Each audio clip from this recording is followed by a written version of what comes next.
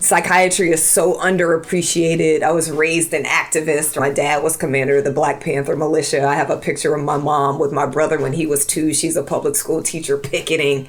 And I was like, yeah, this is the specialty for me.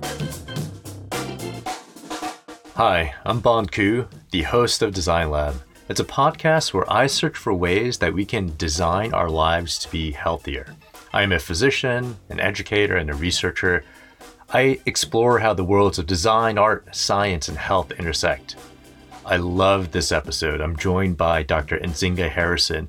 She's a practicing psychiatrist and an addiction medicine specialist.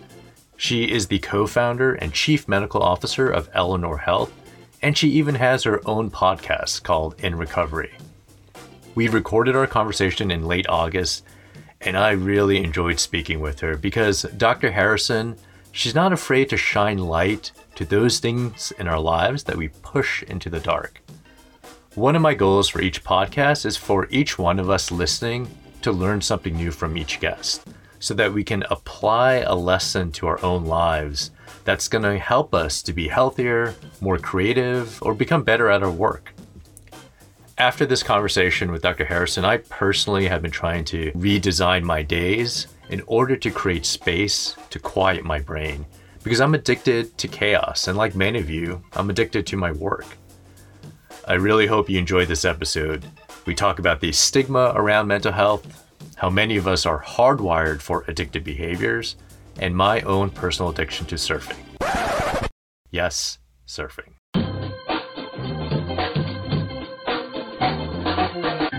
Dr. Nzinga Harrison, thank you for joining me on Design Lab. Thank you, Bon. Super excited to be here. Cool. And can I be informal and call you by your first name? For sure. Okay. I appreciate you asking. I've been taking a deep dive into learning more about you. I listened to many of your podcasts, and I know you originally had wanted to become a surgeon in medical school. Then you shifted gears and became a psychiatrist. Can you tell me about why you did that? Yeah, so I think part of it is you can imagine what you can see. And so I kind of decided as a little kid that I would be a doctor. And I don't have doctors in my family, so the doctors that I knew were pediatricians. And so when I was young, I thought I would be a pediatrician. But then I wasn't having like a great experience with my own pediatrician, because he didn't talk to me. Like, he only talked to my mom. I was kind of invisible in the room. And so in 7th grade, I got diagnosed with scoliosis and I had to go see an orthopedic surgeon. Luckily, I avoided surgery. But that surgeon was like the kind of doctor that I wanted to be. And in that moment, I was like, I'm going to be a surgeon. And so I went to medical school with that concept that I would be a surgeon like Dr. Mark. But I loved pediatrics, so I was like, I'll be a pediatric surgeon. But as medical school went on, while I loved surgery, I loved the OR, I definitely could have been a great surgeon. When I did my psychiatry rotation, then learning about the biology of behavior and thinking and just how much of the choices, and the listeners can't see me do my air quotes, that we make are chemical and electrical, and how much our past experiences are affecting our decisions today and we don't even know it, and how much life and stress turns into health. I was like, oh man, this is like, other doctors don't know this.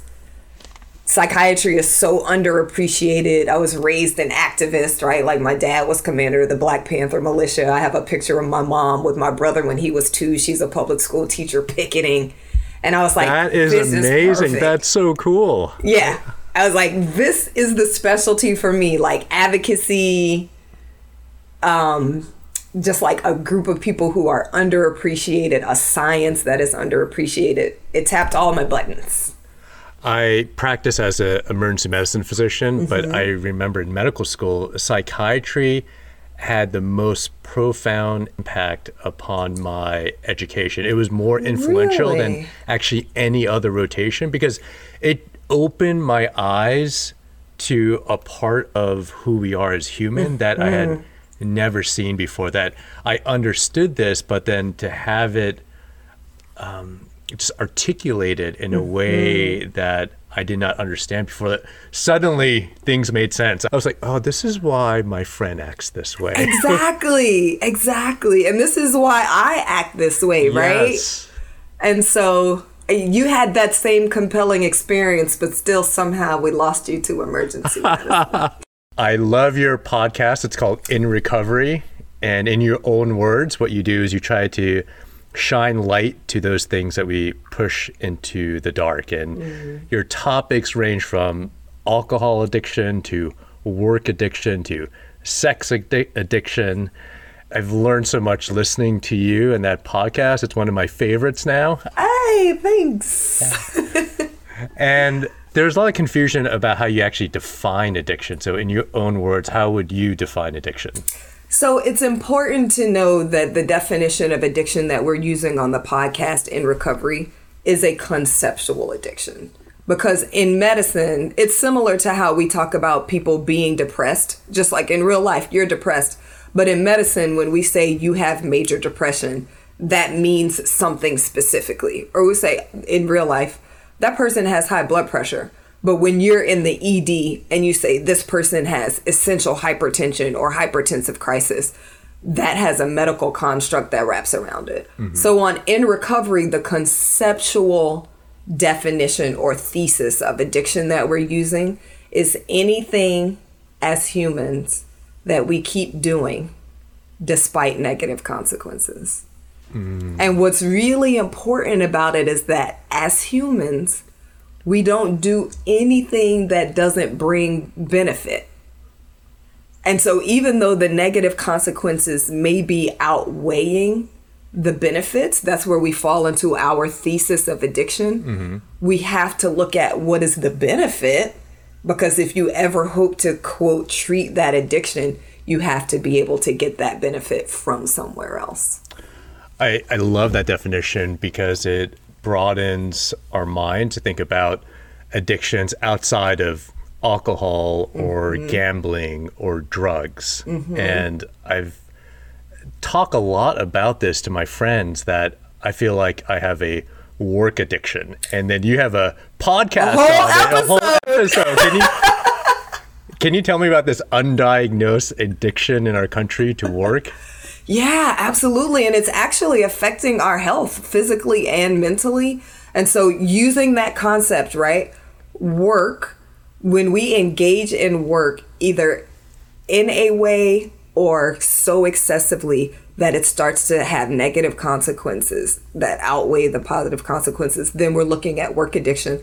Part of the issue in this country, and you'll hear this on the podcast, Bon, over and over, we get programmed. No matter where you grow up, and you get programmed in the culture of your family, the culture of your neighborhood, the culture of your community, the culture of that country that you're in. And in this country, we define so much of a person's value by their career. And that lends itself to work addiction, because when you're trying to get your value from that job, like your innate human value, which in reality, you have it the day you're born. Like, period. You got in this world, you have it. But in the United States, at least, we make people prove their value through all of these superficial things, career included. And so when you work to the point that you're having relationship problems, when you work to the point that you're having migraines, when you work to the point that you have carpal tunnel, when you work to the point, and yet despite your body, brain screaming out like, work is killing us, that is the way that you're satisfying the fear, stress, anxiety, danger of not being able to have the value that comes with being a successful working person. We're looking at addiction to work.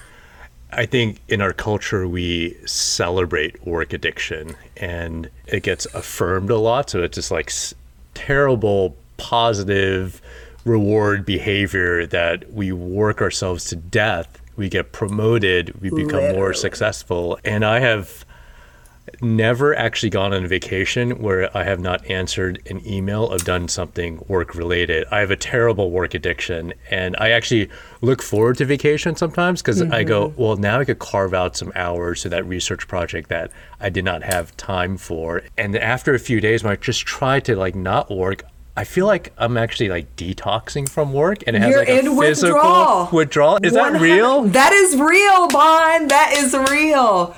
You don't just feel like you're in withdrawal. You are in withdrawal. What are these? Like, it's crazy. Like, we don't think that we can have physical withdrawal from work, but I feel it after I'm not working for a couple of days, and I just get some anxiety that I need to do work, or that's right. I get a little depressed and feel like maybe I'm not doing, like, I just don't feel good about myself. Yep. And so what's so interesting about that is because it's true, the withdrawal from work addiction will start with emotions. So we think about addiction in 3 cycles. There's like intoxication, that's while you're working. And then when you stop working, there's withdrawal. And then withdrawal drives craving, which is the anticipation of using. And right now, the drug that we're talking about is work. And so then you work and you get intoxicated. And that's like the 3 steps: intoxication, withdrawal, craving. Intoxication, withdrawal, craving. And so the craving for work addiction usually will start emotionally: anxiety, a sense of dread, the pressure building up. But our bodies and brains, like our nerves, flow from the brain through the body seamlessly. And so that's what you're feeling. Work withdraw from your drug, Bond. Oh my gosh, I need help. And looking at addiction through this lens, can we get addicted to good things like exercise and activities? Because I've joked around a lot about being addicted to surfing because that's one of my passions in life. How do you distinguish between what's just an obsession versus what's an addiction? So the linchpin of addiction is that negative consequence. So you literally could surf 40 hours a day. I know that's like not even possible. But you could surf 40 hours a day. And if there are not negative consequences knocking on your door because of that, then we wouldn't ever call it an addiction, right? But if you're going surfing instead of going to work and now you're about to lose your job, and you're going surfing instead of hanging out with your significant other and now you're about to lose your relationship, and you're going surfing instead of hanging out with your kids and your kids are like, where's my dad? He's surfing, right? And then what's tricky about it, so nobody is going to be like, judging you for surfing. Nobody's going to be judging you for working, even though those negative consequences are there. And so that makes it so easy. This is the other thing we're trying to do with the show in recovery. And at Eleanor, like, let's not get out of here without talking about Eleanor Health. What we're trying to do is break down this idea that, like, there are those people that get addicted to things because we've carved out drugs and like, that's those people. And they're somehow different from the rest of us, when really every single one of us is engaging in some behavior that we would change in a sustainable way if it were easy to do so that we could reduce the negative consequences.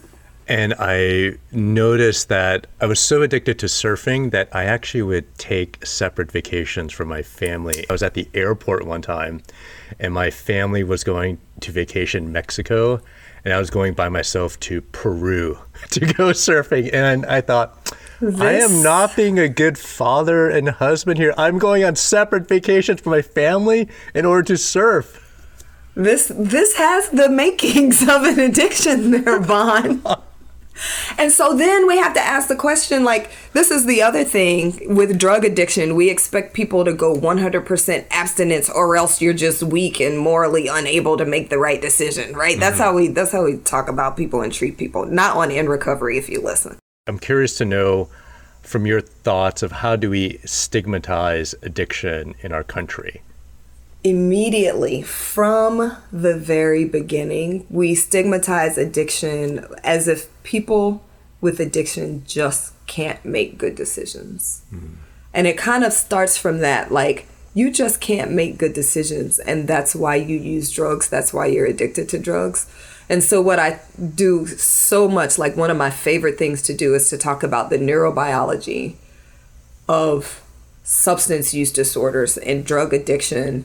And every time I give this talk to a general public and I talk about the prefrontal cortex, which is right under your brain, and that's your CEO.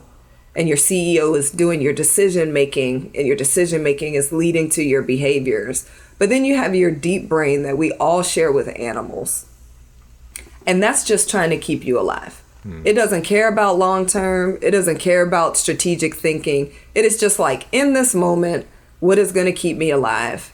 And it's driven by dopamine. And so the things that keep us alive, food, water, sex, nurturing, those are the natural determinants of dopamine. When you just look at the way the brain works, the size of that dopamine signal and how long that dopamine stays around tells that system how important this is. And so this is what was happening with your surfing, Bond, is that the dopamine signal you were getting from surfing was bigger and more prolonged than the dopamine signal you were getting from everything else that you were deprioritizing. And so that's not because Bond's a douchebag. Some people think that, though. But that's a whole nother pod. Yeah, we won't go there. That's a whole nother episode. That's not because Bond's a douchebag. That's because surfing, for some reason, has the ability to develop a bigger dopamine signal. And so when we look at people with addiction, like, first of all, the size of the dopamine signal that drugs can generate, like, just forget it. I always say it's like food is like a light bulb and cocaine is like the brightness of the sun in terms of intensity of dopamine signal. And so then you can understand why the person, quote, chose cocaine over their family, or chose cocaine over food, or chose cocaine, if you could just look at it biologically. But what we do from the very beginning is say, like, there's just something weak about you. You don't care about your family, or you would make a different decision. When in reality, people with substance use disorders and other addictions are suffering and are vulnerable, and it's an awful illness to have.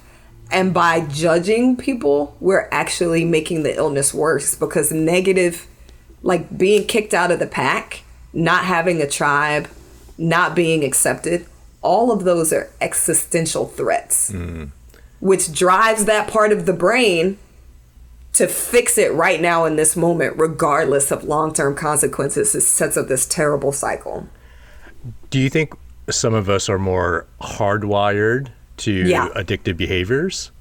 100%. And the answer, I'm going to be very clear about this. People always ask me, do some people just have addictive personalities?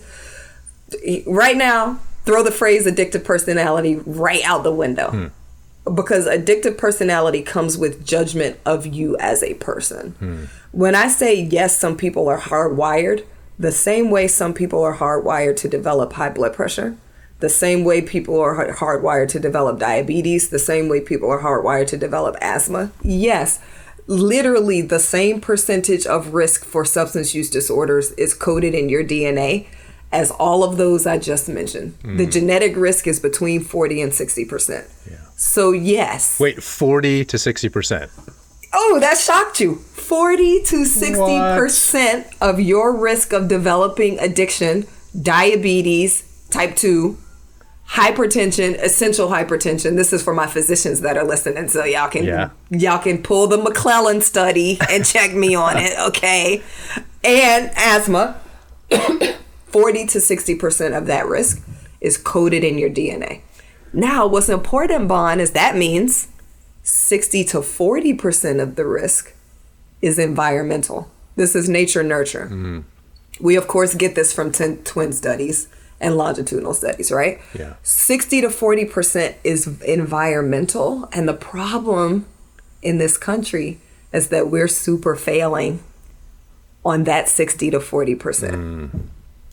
And for me, there is alcohol use disorders in my family. There's very close relatives who use way too much alcohol. They're addicted, and And I got to recognize that in my own life. And during this pandemic, I think there's been a lot of us who've been drinking a little bit too much wine. Absolutely. I had to drink a lot of bourbon to help me get through this wave that we had of COVID in April, working in the emergency room. And then I thought, I'm going to just like take a break for a little bit and just recognize that, call it out. But I'm still a little bit insecure to share that with my colleagues. Or when I tell them, I go, hey, I'm just going to take a little break. They're like, oh, wow, you don't have a problem. Maybe I don't have a problem, but I'm predisposed to it. And you're like, I don't want to get a problem. Yeah. But there's almost this there's like this sense of shame in talking about it. Totally. You know what I wish for, Bond? I wished like you could be in a bar and it's pervasive. Oh, it's pervasive. I wish you could be in a bar and say, I'm not drinking because I'm at risk for alcoholism, or I'm not drinking because I have alcoholism and I'm in remission, without getting the eyeballs. You literally burst in flame from the eyeballs, but you could easily say, everybody's passing around a cigar because somebody just had a baby. You could easily say, I'm not going to smoke that cigar because my cancer is in remission. And everybody would be like, oh my God, put out all the cigars, throw them out the window. None of us need to smoke because Bond's cancer is in remission. If we could get there, we literally would reduce the prevalence, morbidity, and mortality of substance use disorders in this country. That's a great analogy to use. Like, how do we normalize this behavior and talk about it in a way that's not so shocking to people? That's right. I tell people I have a therapist and I get therapy. Yes. But when I tell people, they're like, oh, what's wrong with you? Is everything okay? And I know, and I want to shift gears a little bit and talk about these barriers to getting help. And especially in my community, Asian people do not get help. They do not get mental health. There's such a stigma around it. It's a shame culture. And do you find that in certain communities, those barriers are higher, like in communities of color, of seeking out mental health? Absolutely. The barriers are definitely higher. So just like you said, part of your culture and Asian culture is like, no, shame. We do not seek treatment for mental health. I think that layers on top of that, especially for Black communities, that same type of shame is there because also just the history in this country is like you had to be strong to survive. Like you couldn't get depressed and survive slavery. And so like any kind of display of quote weakness, and I'm saying quote because depression is not weakness, but that's how it can be perceived in this country. Layer on top of that, going into systems that are not safe, like systems that are riddled with systemic racism where you literally get mistreated, where literally your risk of dying is higher. And the fear of expressing that vulnerability to a dangerous system is a huge access barrier. And that's not just for Black populations, that's for LGBTQ plus folks, that's for immigrants, that's for people in lower socioeconomic communities who are marginalized and oppressed. That's for older adults who don't want to lose their independence, and so they don't seek help because they think somebody's going to say you're too old to be on your own. We do it in so many different ways. Stigma is a huge barrier, and that's driving death. People are dying. If we made it easier and more acceptable and more accessible, we wouldn't see the death that we see. How does Eleanor Health make mental health services more accessible? Because you have a unique model. Yeah, so the listeners can't see my big smile. Eleanor Health is like, besides my husband and kids, like the thing that I'm most proud of. It's incredible. And so we are a new company. We're like pushing our 16th month of clinical services, and we do longitudinal, compassionate, long-term care for people affected by addiction. When you move to what we call value-based reimbursement in healthcare, then it's not paying for one service, one bill, which drives quantity. It's paying for, did people get better? quality, right? Like it's based on outcomes. And so at Eleanor Health, we say we're value-based because we're getting those contracts where it's not quantity of service, it's quality of service. We just rolled out of this conversation about stigma and how we marginalize people that have addiction and how we push that topic into the dark. Eleanor in Greek literally means shining light. And it's like, at Eleanor, we want to be that shining light where you can come to us and say, I'm not even sure I have a problem with alcohol, but I might. And we're like, all right, let's figure it out.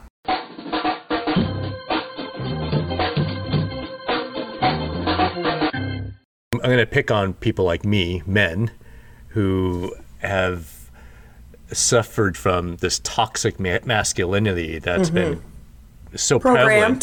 Programmed in our country. I've been programmed to go, hey, we're strong. We don't need to seek mental health, or seeking mental health is a sign of weakness. So I wish more men that I knew would get help. What are some ways that we could encourage men to get mental health?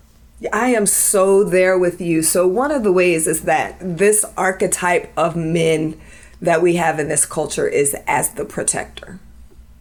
And so what I try to tell my men that come to us, especially my men of color, especially my Black men, is that you cannot adequately protect if you're not fortified. And so it's not weakness to prepare yourself for the battle.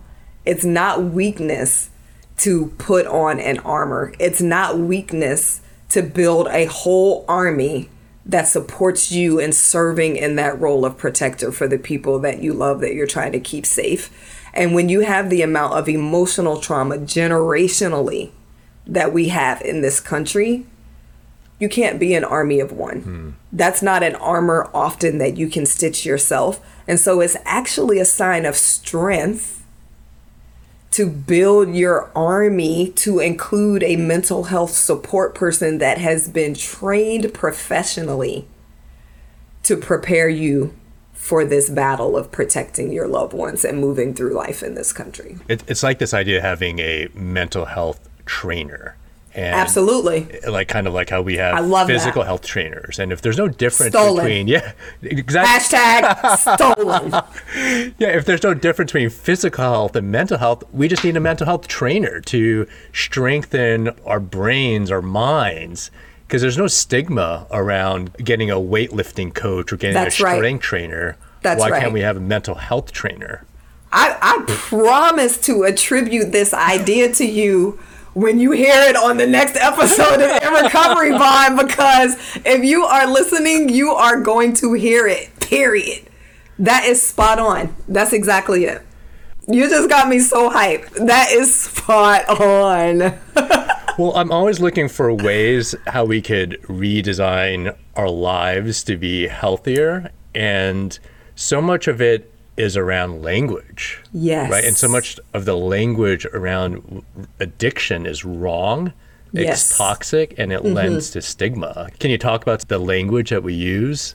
Yeah, absolutely. And it is the littlest things, right? So even I started becoming super aware of language very young. So I mentioned my dad was commander of the local Black Panther militia. My mom was a teacher, and we were raised celebrating Kwanzaa.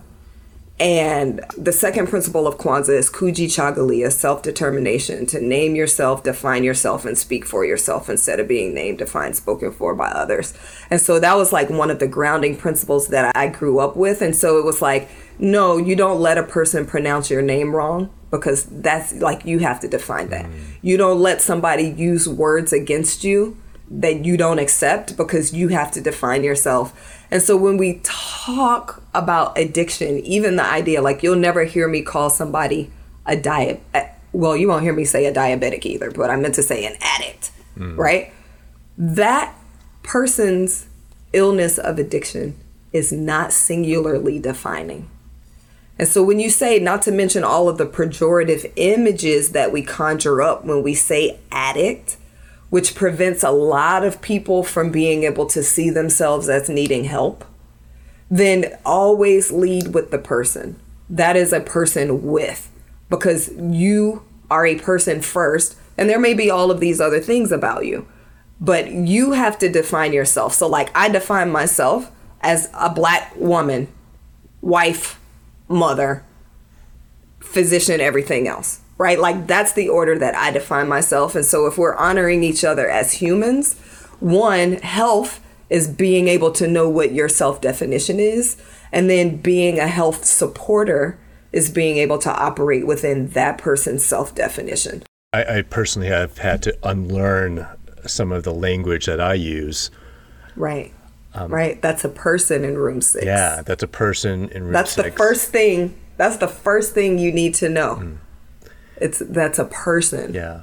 I heard one podcast where you talk about we have difficulty quieting our brains, that there is this chaos, that we are addicted to chaos. And I totally feel I totally have that. And I think of going back to the physical health analogy, that we overuse some of our muscles when we work out. We call this repetitive stress injuries. We get stress fractures, we get tendonitis. And I think we have these repetitive injuries in our brains. Yes. And what are ways that we could practically redesign our lives to quiet this noise? I love this question. And so let's carry forward the physical analogy from repetitive stress injury. Then what recommendations do you make, Bon? I'm reflecting. I'm asking you. I just turned into a psychiatrist. I'm reflecting back to you from emergency medicine perspective. When you have a person come in with tennis elbow, carpal tunnel, repetitive stress injury, what's the number one recommendation you make? I go rest. You said exactly. Rest. And it goes back to exactly what you were saying when we're designing our lives. In this culture, we have an intolerance for rest.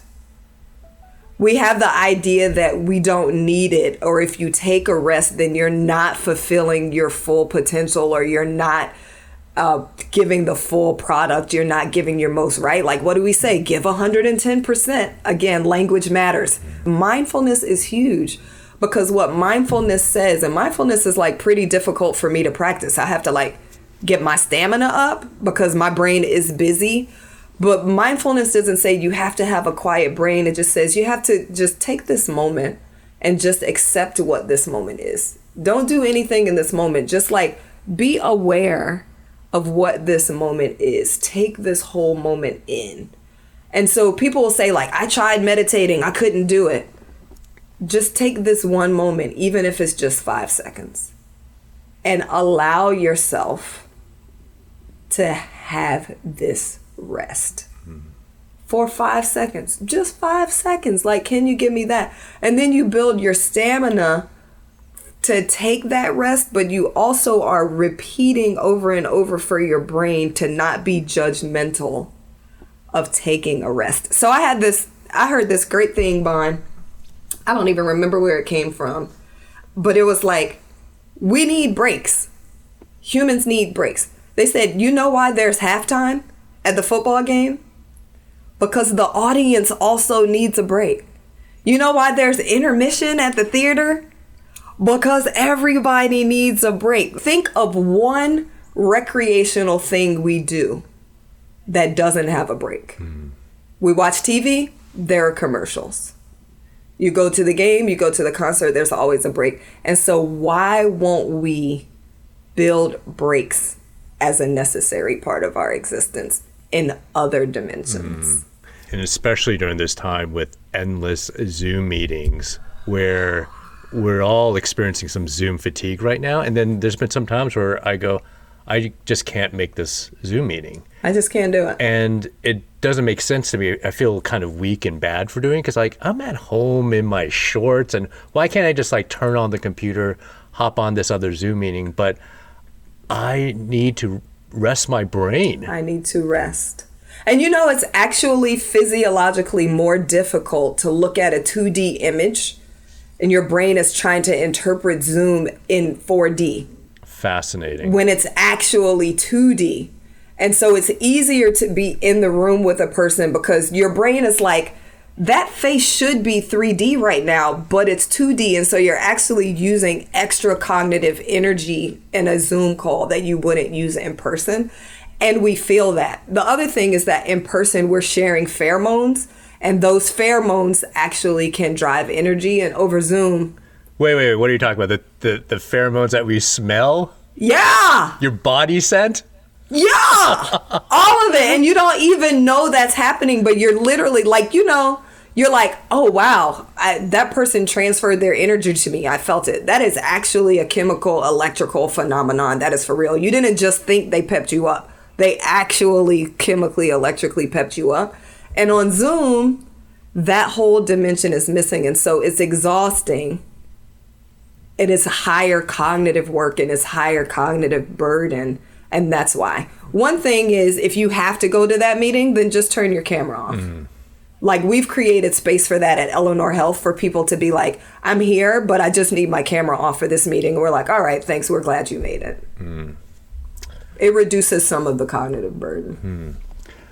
A question I like to ask all of my guests during this time that's been super stressful for us is, how daily are you trying to replenish your tank during this time? I'm the worst at this, full disclosure. I try desperately to walk the talk because I talk a whole lot of talk. But it is an active effort for me to walk because I love working. So I can easily work 15 hours a day to the detriment of filling my cup into my family. And so what I'm intentionally doing, I have drum lessons. I take a drum lesson during the workday. Oh, that's every week cool. For 30 minutes, and it's virtual. But Bon, I will send you a video of me learning to play Linkin Park. Yes. What I've done, right, on the drums. And then I make myself get up from work. This is awful, but no later than 8 o'clock every night. And I leave my phone upstairs.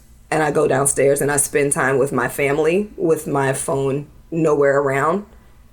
And I just have to do that. And so those are the ways, because what fills my cup is my family and drums.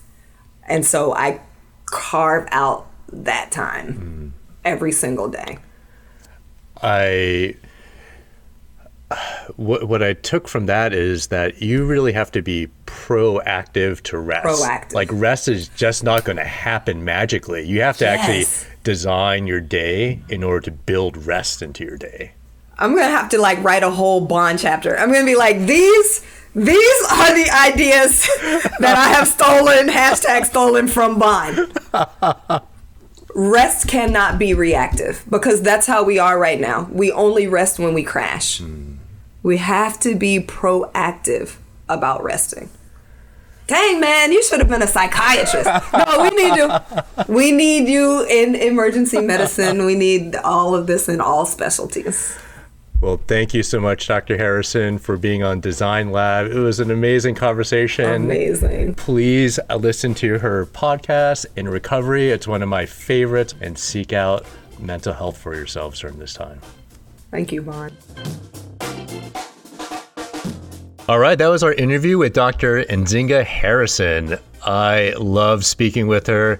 I want to be Nzinga when I grow up.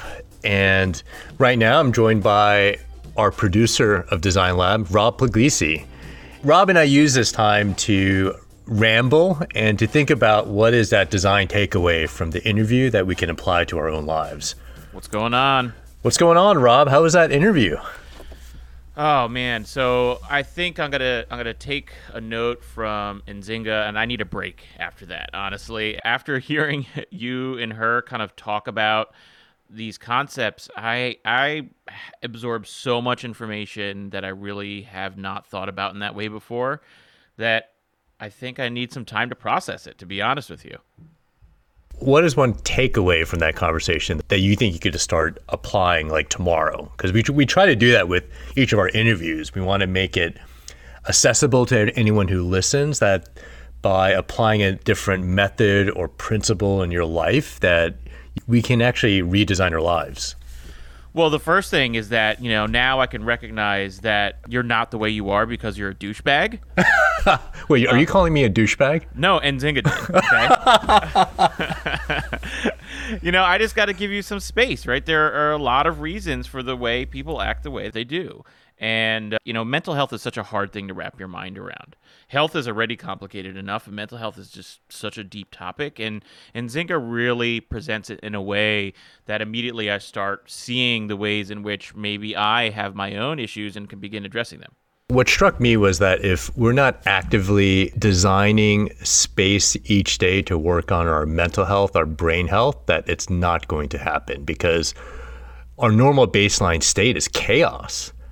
And we got to think about, how am I going to design my day to give me space away from that chaos, to give me space to work on my mental health? I think the simple act of just taking a minute and doing an exercise, and you say, what are my addictions? Throwing out, the kind of the traditional ideas that everybody thinks about addiction of drugs and chemical substances. I'm immediately thinking, like, I have some addictions, right? Like, I'm a little bit addicted to television. I'm a little bit addicted to, obviously, caffeine, but everybody's okay with that addiction, apparently. No, that's not a real addiction, caffeine. Come on, man. Right. I'm not giving up my coffee. Yeah, way to not address it directly, Bon. That's the wrong way to talk about this. Really, I'm addicted to, sitting on my butt. Like some people, I wish I was addicted to exercise. I am not. I am the opposite. I am addicted to sitting on my ass. And there's a lot of addictions in my life when you start taking it apart. And if I can begin to understand them, and I'm sure there are many more that I can't even think about right now, I can start figuring out ways to be better. Thanks for joining us for this episode of Design Lab. Make sure you subscribe and rate our podcast on whatever platform you use to listen. I'm your host, Bon Ku, and this episode was produced by Rob Puglisi. Music in this episode was by the amazing Emmanuel Houston. See you next week.